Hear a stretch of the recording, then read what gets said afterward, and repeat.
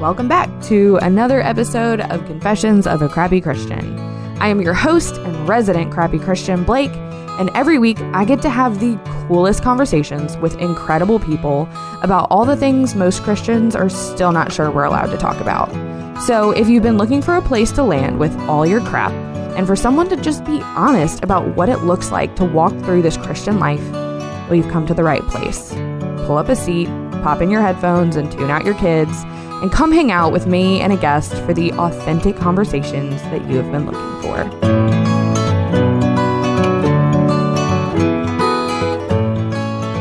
Tony and Carrie, welcome to Confessions of a Crappy Christian. Hey, Blake, it's so great to meet you, and thanks for having us. Good to be here. I'm so excited. I don't get to have I think I've had two married couples on before, and it's always so much fun to get to see other married dynamics. See if we have an argument like on the air, right? You never know. I actually almost had one happen one time. Really? we diffused it.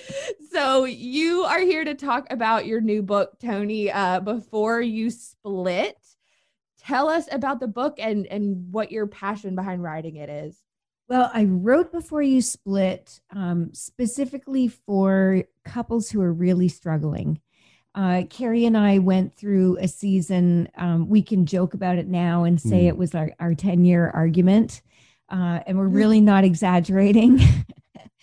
But we went through a really hard time in our marriage, and by the grace of God, we have been able to come out the other side, so we do have a story where it was that bad and now it's this good.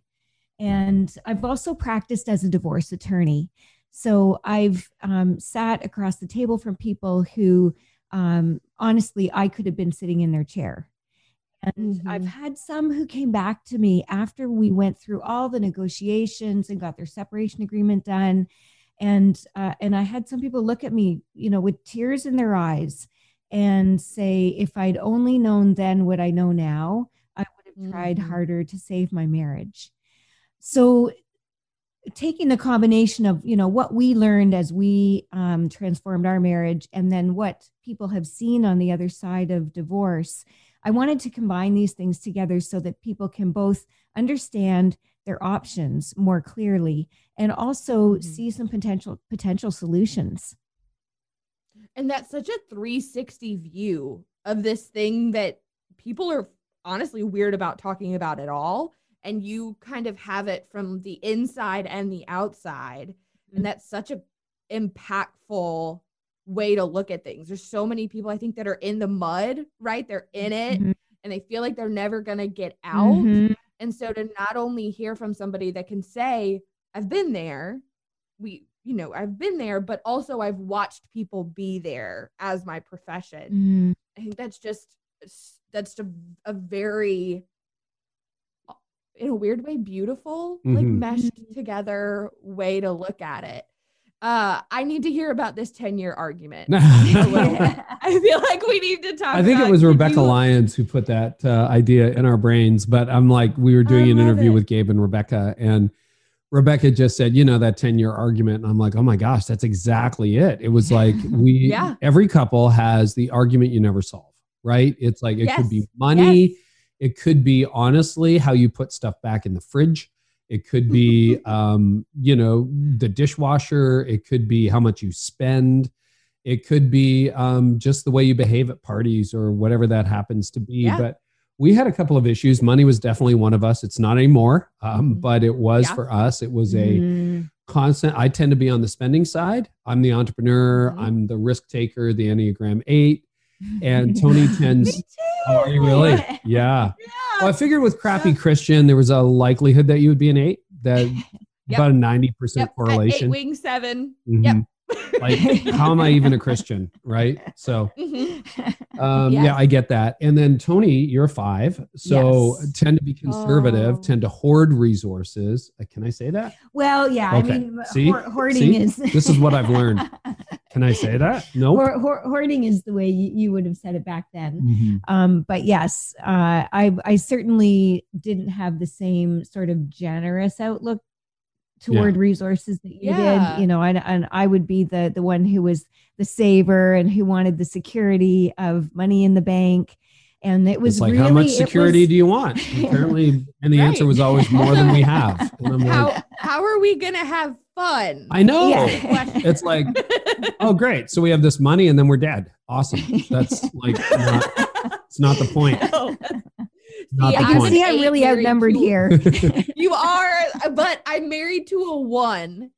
So talk about clash of interests, order and right. And I'm like, there's no rules, whatever, you know. So, well, and that was another 10-year argument for us. Was Tony is relationships and I'm tasks. So I tend to be like, let's get it done. And so, classic example: when our kids were younger, we're empty nesters now, but when our kids were younger, Tony would be like, I'm going to help the kids with their homework. I'm going to put them to bed. I'm going to read them a story. I'm going to hang out. She was a great mom, is a great mom, and I would be like, can we just clean up the kitchen?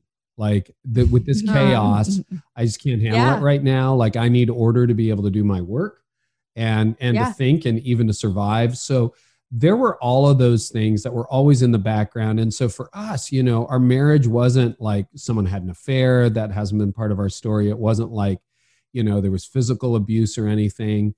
It was that long slide into stagnation and irritation and frustration. And negativity and that unresolvable, like, okay, so you want to spend money again, or, oh my gosh, like we hit our savings goals. What are you upset about now? Like it was more that kind of back and forth that we just, for a number of years, we just couldn't get out of.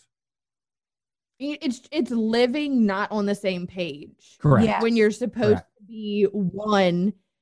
And you're looking at this person going, I don't understand you. I don't understand what's important to you, what is motivating you. And I love that you use the word irritation. You're like, you're supposed to be the person that I love the most, and you're just bugging the crap out of me. 100%.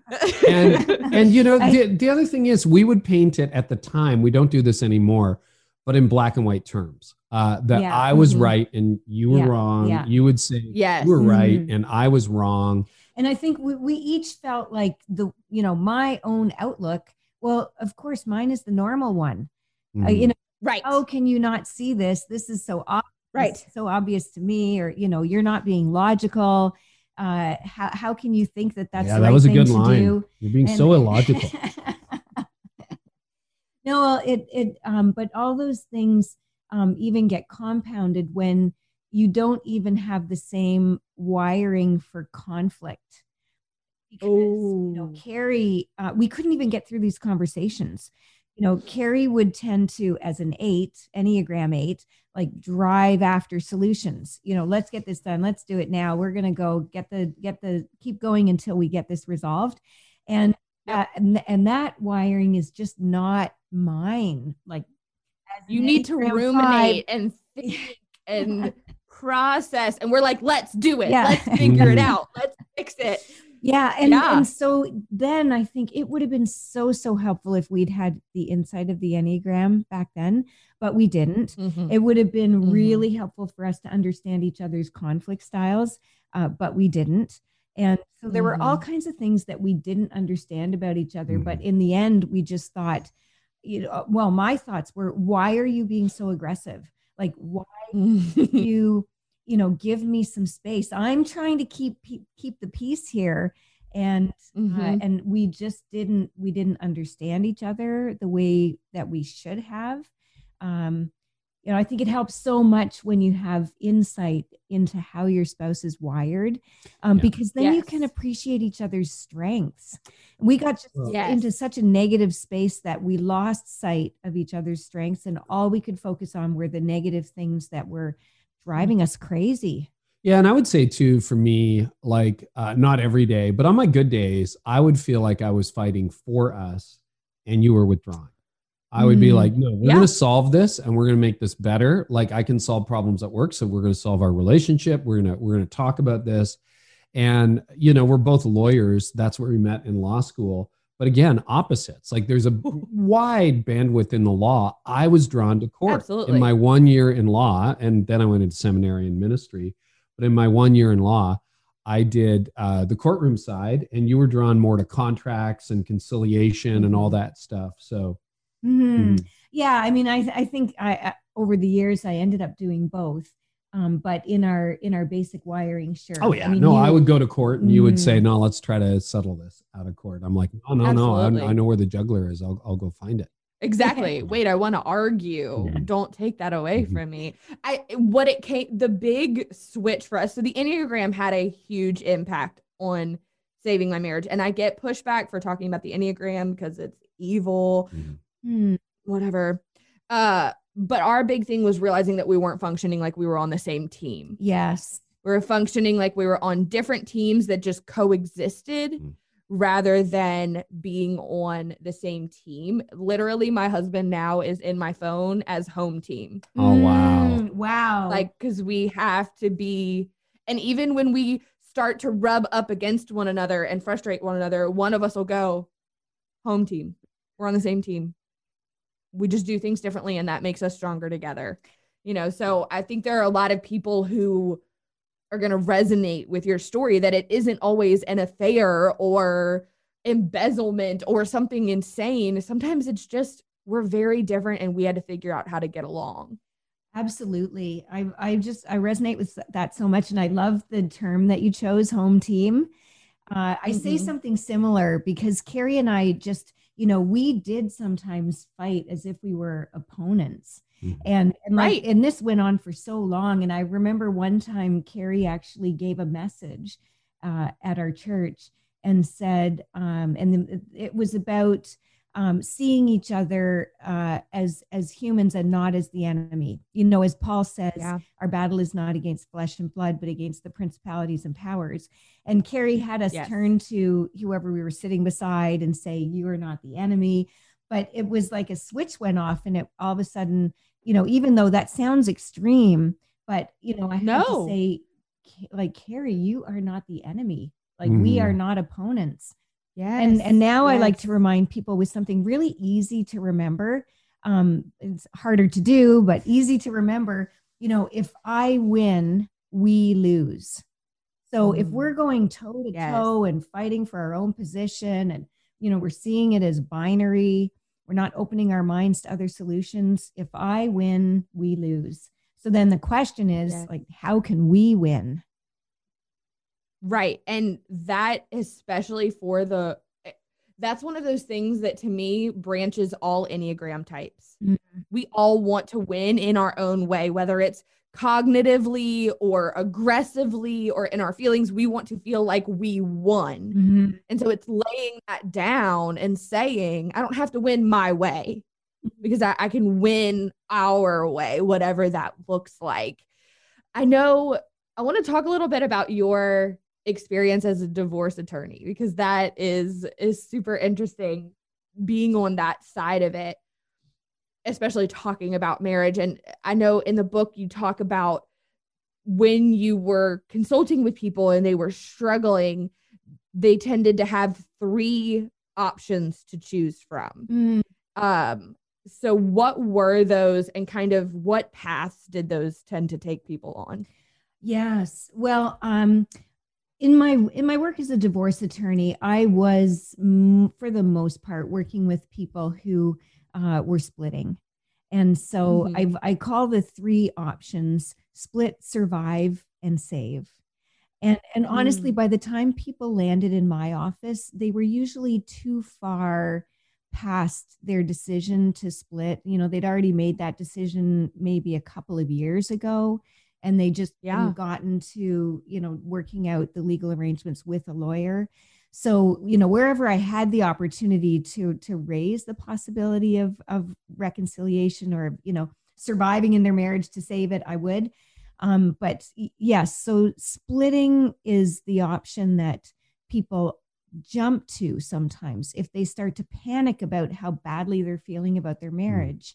And I think in our culture, it's really natural for our minds to go there. And maybe your parents divorced, or maybe you've been through a divorce before. So So that is something that we do think about. But it doesn't always turn out the way people expect. It will. No. Like even the conversations that people would have before they decided to split, the way it would actually work out and things would go down after they started the negotiations often looked quite different. Because it's so unpredictable. And people We change think their mind. it's cookie cutter. Right. We think this is what divorce looks like. Yeah.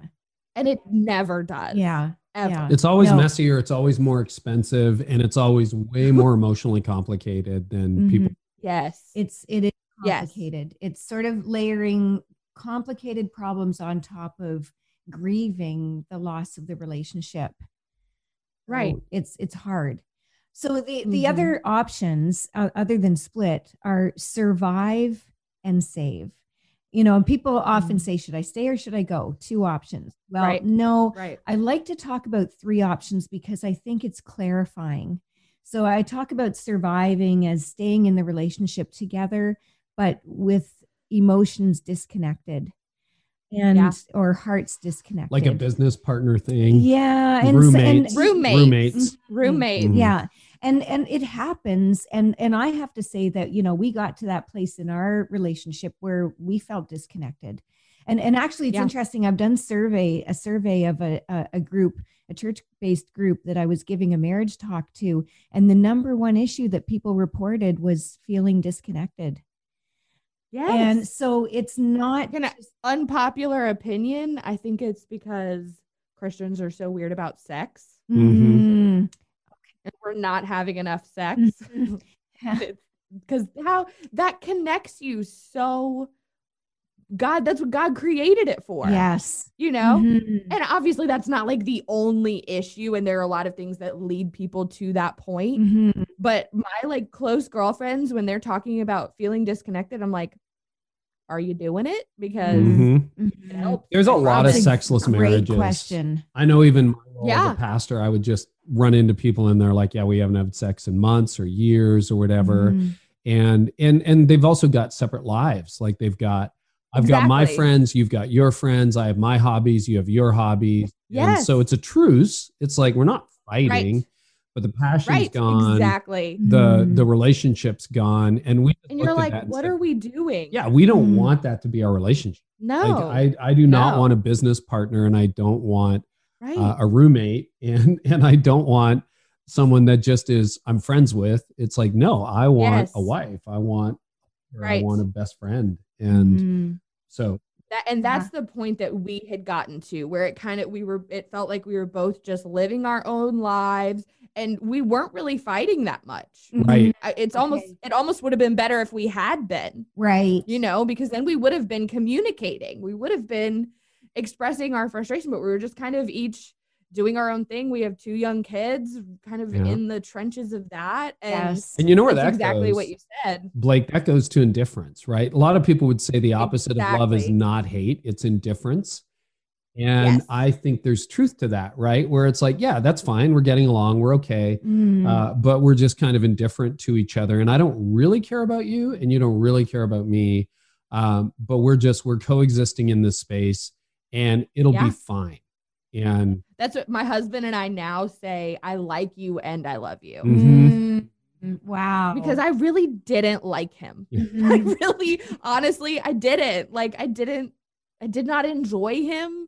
He was not fun to be around. He did not build me up or make me feel support. And he didn't like me either. No, I don't think we liked each other very much for a season. No, we got into that space. You would say to me, why are you so kind to people at work and you're so grumpy at home? Yeah. Yes. Yeah.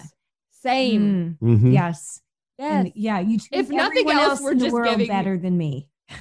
Yes. If nothing else, we're giving people so much solidarity. People are probably driving, listening to this podcast going, somebody else's marriage looks like or looked like this, because we don't, when you hear about people splitting, it's something erupted. Right. We don't ever talk about that slow slide into, like you're saying, indifference. And then you end up going, really the verbiage we were using was kind of like, should we just call it? Yeah. Yes. And Yeah. and I felt it. Like I feel all of those emotions. And for us, that was a number of years ago where we were really in that place in our marriage. And it was, thanks be to God, my commitment to Christ that said, no, you got to take divorce off the table. Just personally, I felt convicted. It's like, this is not an option. Whatever's on the other side is going to be worse than what I'm feeling right now, is what I thought. And I'm very thankful I had that, because now, we moved to the third option. So it wasn't split. It wasn't survive. Yeah. So that was a long excursus into option number 3. No, I love it. I love it. Okay, if you are a creative or a small business owner or you're in direct sales, you need to listen up, because my course, Run Your Race, opens for registration on January 19th. The course only opens 3 times a year, so you're not going to want to miss it. And it is essentially a 5-hour brain dump of all of the things that I have learned, the things that I have done wrong and had to learn how to do correctly, to go from where I started 2 years ago to where I am today, being able to quit my full-time job and do this full-time. But it is all from a scripturally based, non-hustle, non-self-centric place. And it is teaching you to use your gifts to the glory of God and to run your race well. So if you are interested, if you want more information, you can head to crappychristianco.com/course. It's also linked in the show description, and you can get on the wait list. You can find out about the free masterclass. You can learn about the new optional affiliate marketing bonus module. All the things live there, crappychristianco.com/course. Okay, let's get back to the show. And so then, obviously the third option is to save your marriage and get to that place where you do have that authentic, heartfelt bond. You feel like you have each other's backs. You're deeply satisfied in every way, including sexually. And, there may be people who think, I do not know how it would ever be possible to make that transition. Carrie and I were in our dark days. I thought I couldn't imagine it even being possible for me to love him again or to be in a loving relationship together.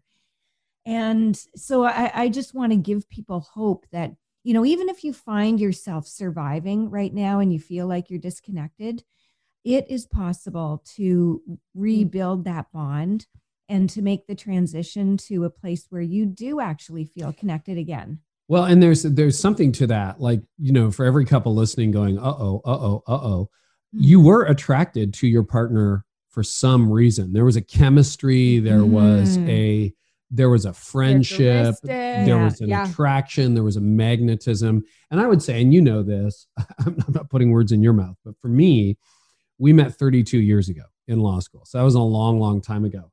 I have never gotten over the infatuation, and I hope I never will. So even when we weren't friends in the moment, I'm still like, but there's something about this woman that is. It's like you still had a crush on her. I still had a crush on her. I still have a crush on her, and so that was helpful. But like, it just hardly showed through in that season. Let me just say, exactly. There were very few days though where I woke up and thought, ugh. I'm like, okay, maybe it's a new day. But the problem is when you have the 10-year argument, the repeating script is like you have that thought in the morning. It's like, okay, today's going to be a different day. And then you get up and it's like, who's going to make the bed today? And you're like, you're right at it. Or why? Never mind. Right. And then you're like, we're right back to where we were before. Only it got worse because it didn't get resolved. It just, Exactly. It starts to just build on top of each other. Save is like you actually think about your friendship, you rekindle a friendship, you build a friendship, you build all of those things that a marriage is supposed to be. And we're in a season like leading up, like as launching a podcast isn't easy, writing a book isn't easy, launching a book is hard. But we said, Dallas Willard is someone we pay attention to, John Ortberg. Like there is a sense of realized eschatology where I think we're now 30 years into our marriage, tasting a little bit of the kingdom of heaven. Like Jesus came along and he said, the kingdom of God is near. He didn't say, hey, one day you're going to die. It's going to be miserable. And then all of a sudden it'll be great.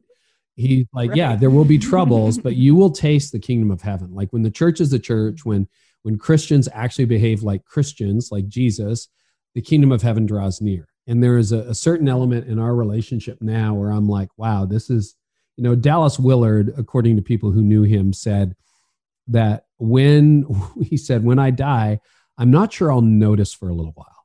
And I've unpacked that with some people who are close to him. And he said, because you can realize a lot of those principles in this life and the closeness with Jesus, the harmony with others, the appreciation of God's grace. And I think that was a bit of hyperbole, but I said to Tony, it's like, right. But it's still beautiful. we didn't have to wait till heaven.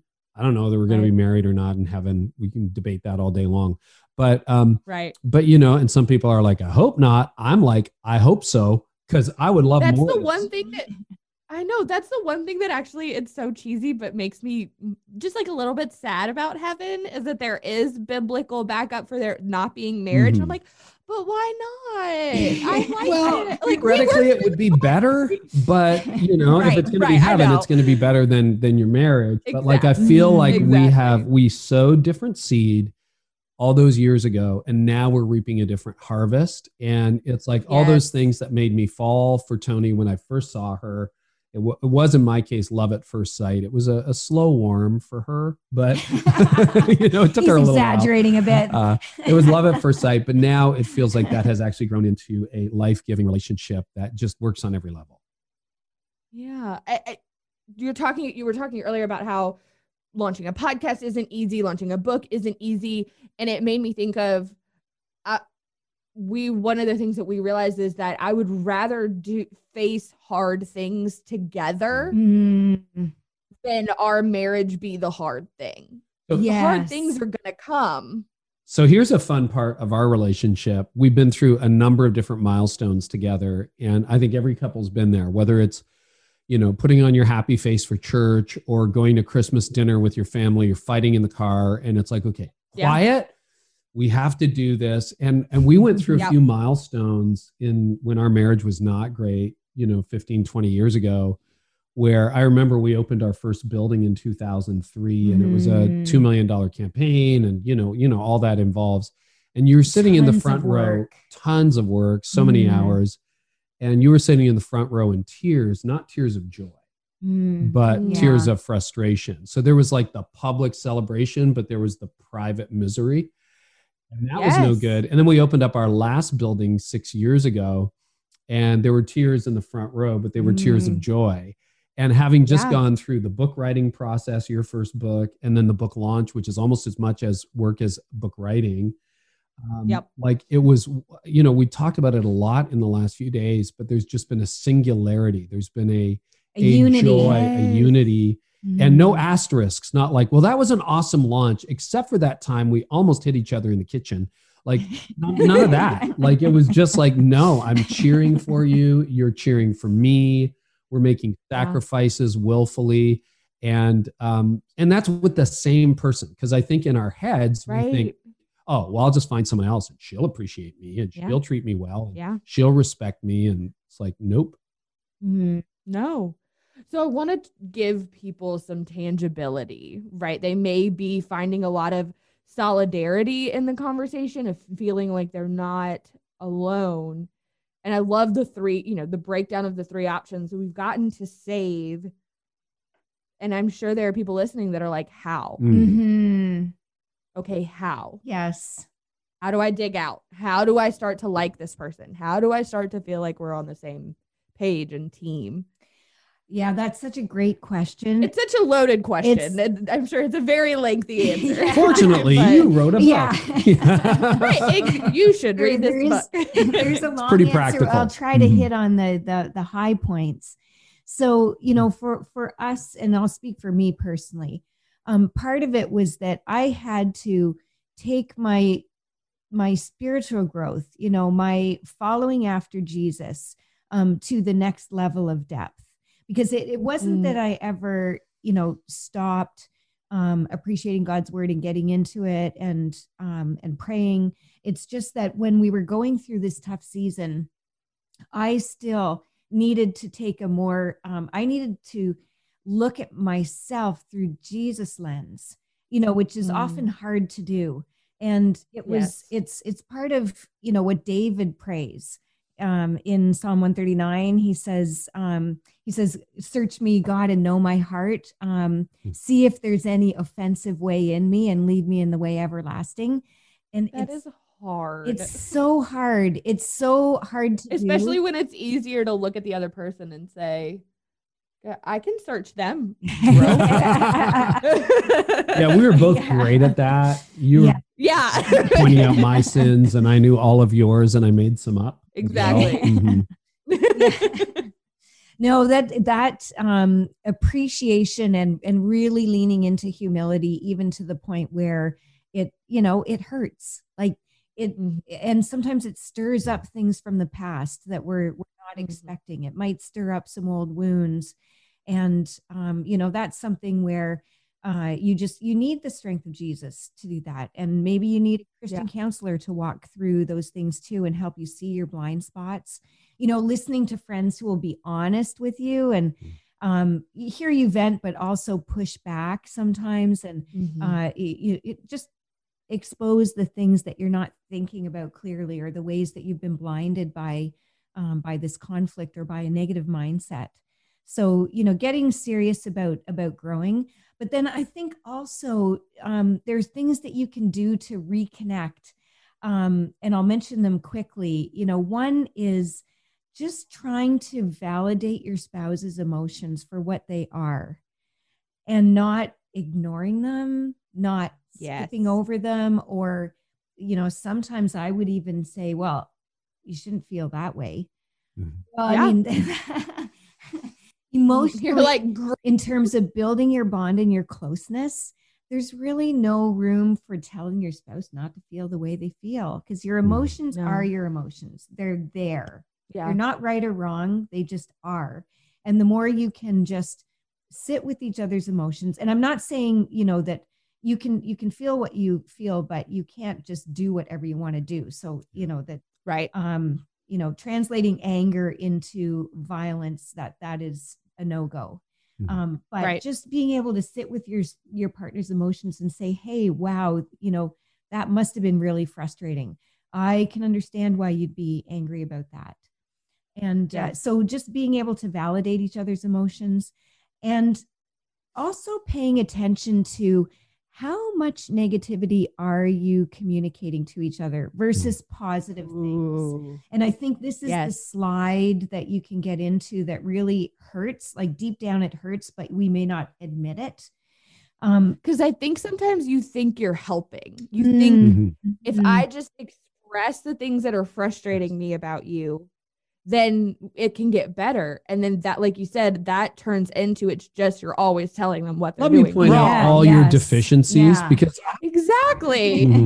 Or even the little things, like just airing the little differences. If we don't have positives to also bond us together, then the research shows that you just don't do as well. Like one characteristic of a successful marriage is that you've got about 5 positive communications to every negative. And that means, and it's not just like, I have to say 5 compliments a day. It's not that. It includes compliment or something that you say to build your spouse up, or just a little thing, an affectionate touch, or flirting, or, positive body language, a turning toward instead of turning away. So just, that 5-to-1 ratio is also important. And then that's another, I feel like everything that you're saying, I'm like, I know that this is really hard. You know what I mean? Like when you're annoyed with this person and you feel disconnected from them, it can be difficult to start to prioritize kindness and affection and complimentary. So let me go ahead. Can I just say that I think you have to make that you have to think about making that transition in terms of planting seeds. Like plant a tiny seed. Don't expect that you are going to do an about face all of a sudden, because this isn't going to be a sprint. It's going to be a marathon. And so if you can just do one little tiny change today, shift it today, and then Yeah. take another step tomorrow, but don't make the steps so big or dramatic that they're just unrealistic. And it was a Because then you feel like you failed. Absolutely. I would say one of the big things for me, Blake, was going to counseling, which I didn't want to do. Yes. And I was very good at pointing out everything that was wrong with you and how you could improve and what you needed to do. And then we had this moment where I began to realize the deeper I went into my own prayer life and counseling journey, the more I realized, oh, wait a minute, I got to stop criticizing you.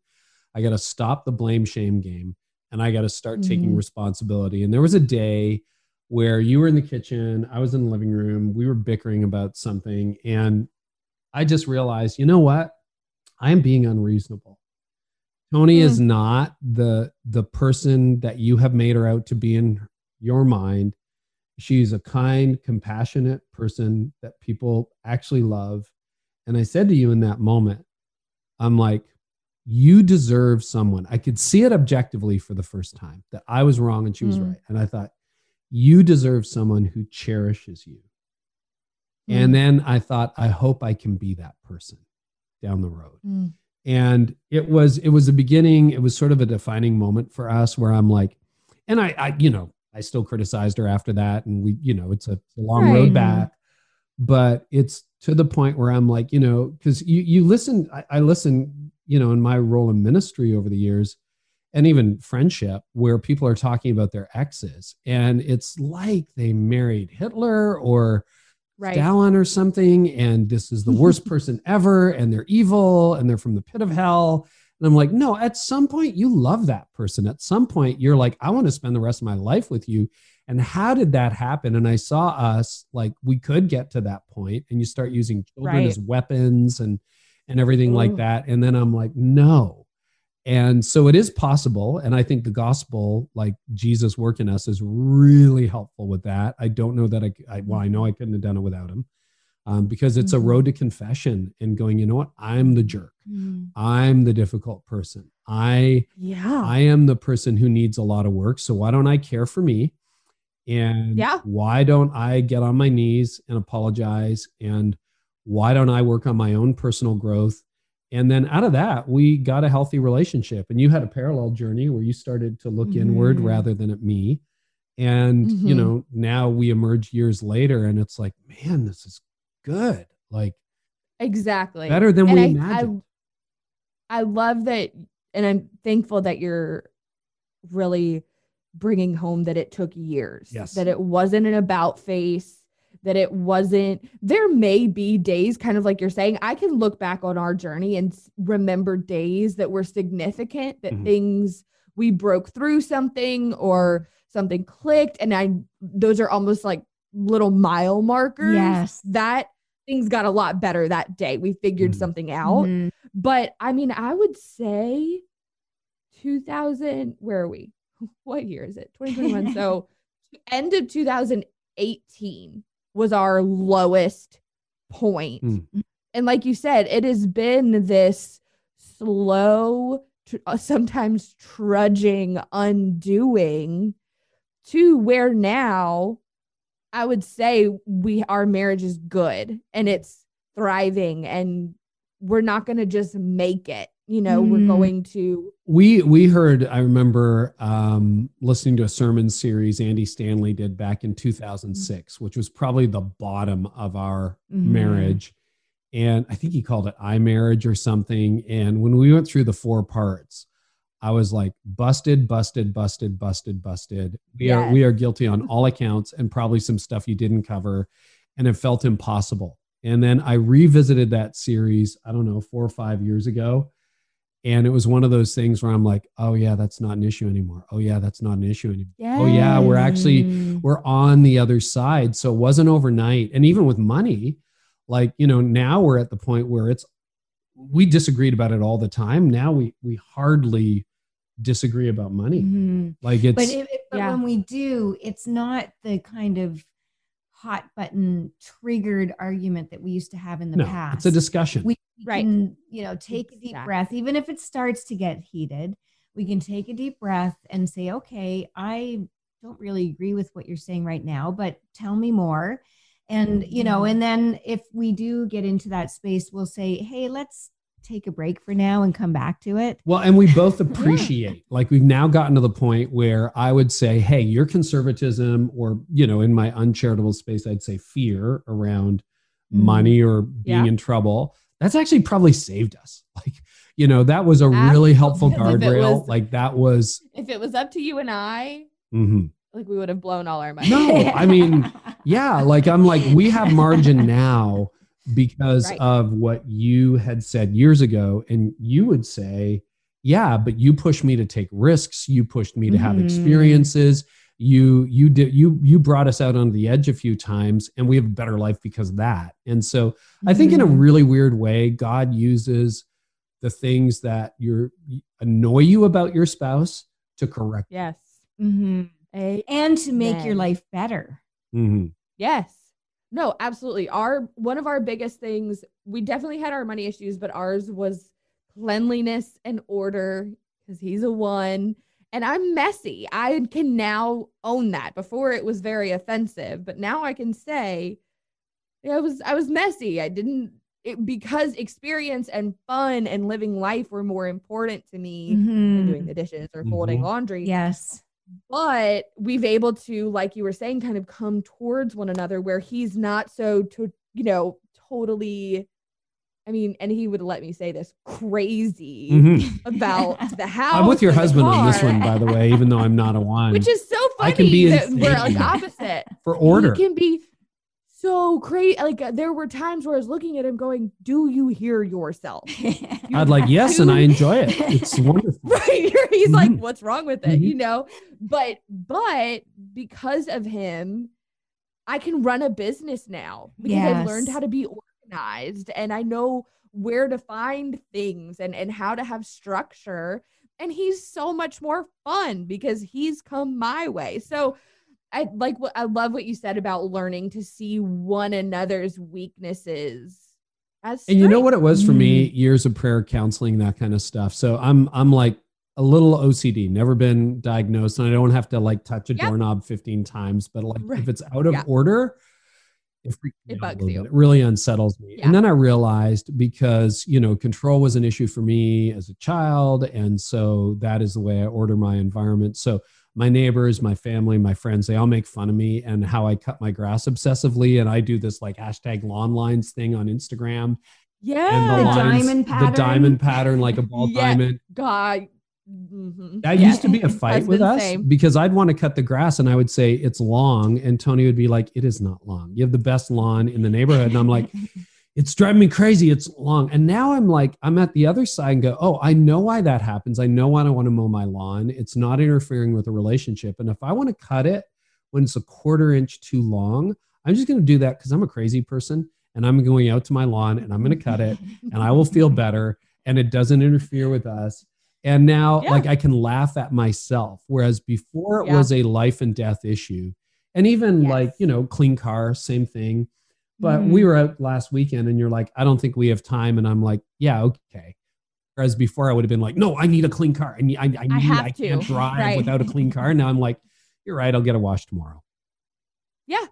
Same. Same. We're the same except flipped. And I love it. Yeah. And Tony's neat. She's just normal. She's just human. That's it. She's just normal. Right. I love it. So your book, when we're recording, it was yesterday. Yeah, it came out. Right? Yeah, just happy launch day after. I know I'm in the writing process. I'm writing my first book. Oh, how exciting. So I'm coming behind you in the launch season. But before we go, I always like to ask people if there is one thing from before you split that you want to make sure that people walk away with. What is it? I would say that's a very hard choice.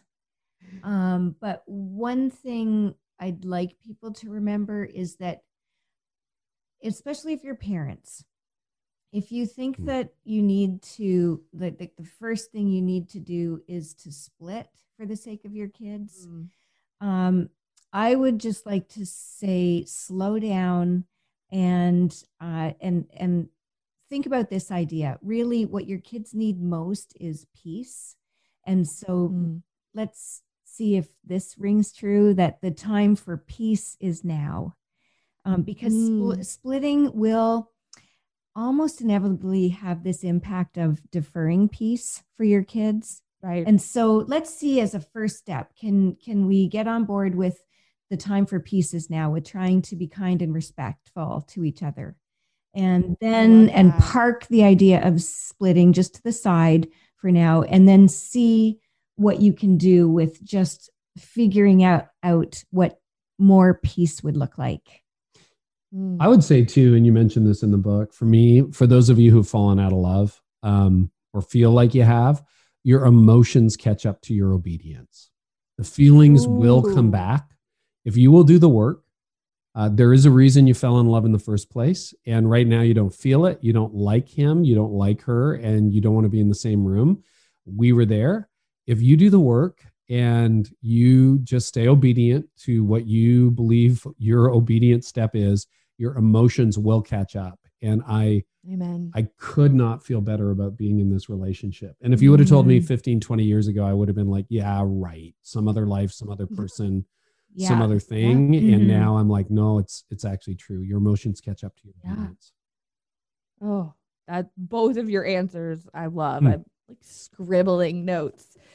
So your book is out. People can get it wherever they get books, I'm sure. Yes. All the places. And where can where can we find and follow both of you? I have a website. It's TonyNewhoff.com. If you're not sure about the spelling of Newhoff, if you look up before you split, you should get my name. And then and look at your podcast player. Yes. We'll spell it right. Yes. For Smart Family Podcast. Yeah. You have a podcast too, Smart Family Podcast. I do a leadership podcast, and I also blog at CarrieNewhoff.com. If you butcher my name, Google's pretty kind, so you'll find it. Anyway. Perfect. Thank y'all so much. This is such a great conversation. I know that it's going to bring not only solidarity, but hope and next steps for people. And I can't wait for them to be able to implement it and read your book. Thanks, Blake. Yeah, thank you so much, Blake. All right, that's it for this week. Thanks for tuning in to another episode of the Crappy Christian Podcast. And hey, by the way, if you super loved it, can you go leave a 5-star review wherever you're listening? That'd be awesome. All right, see you next week.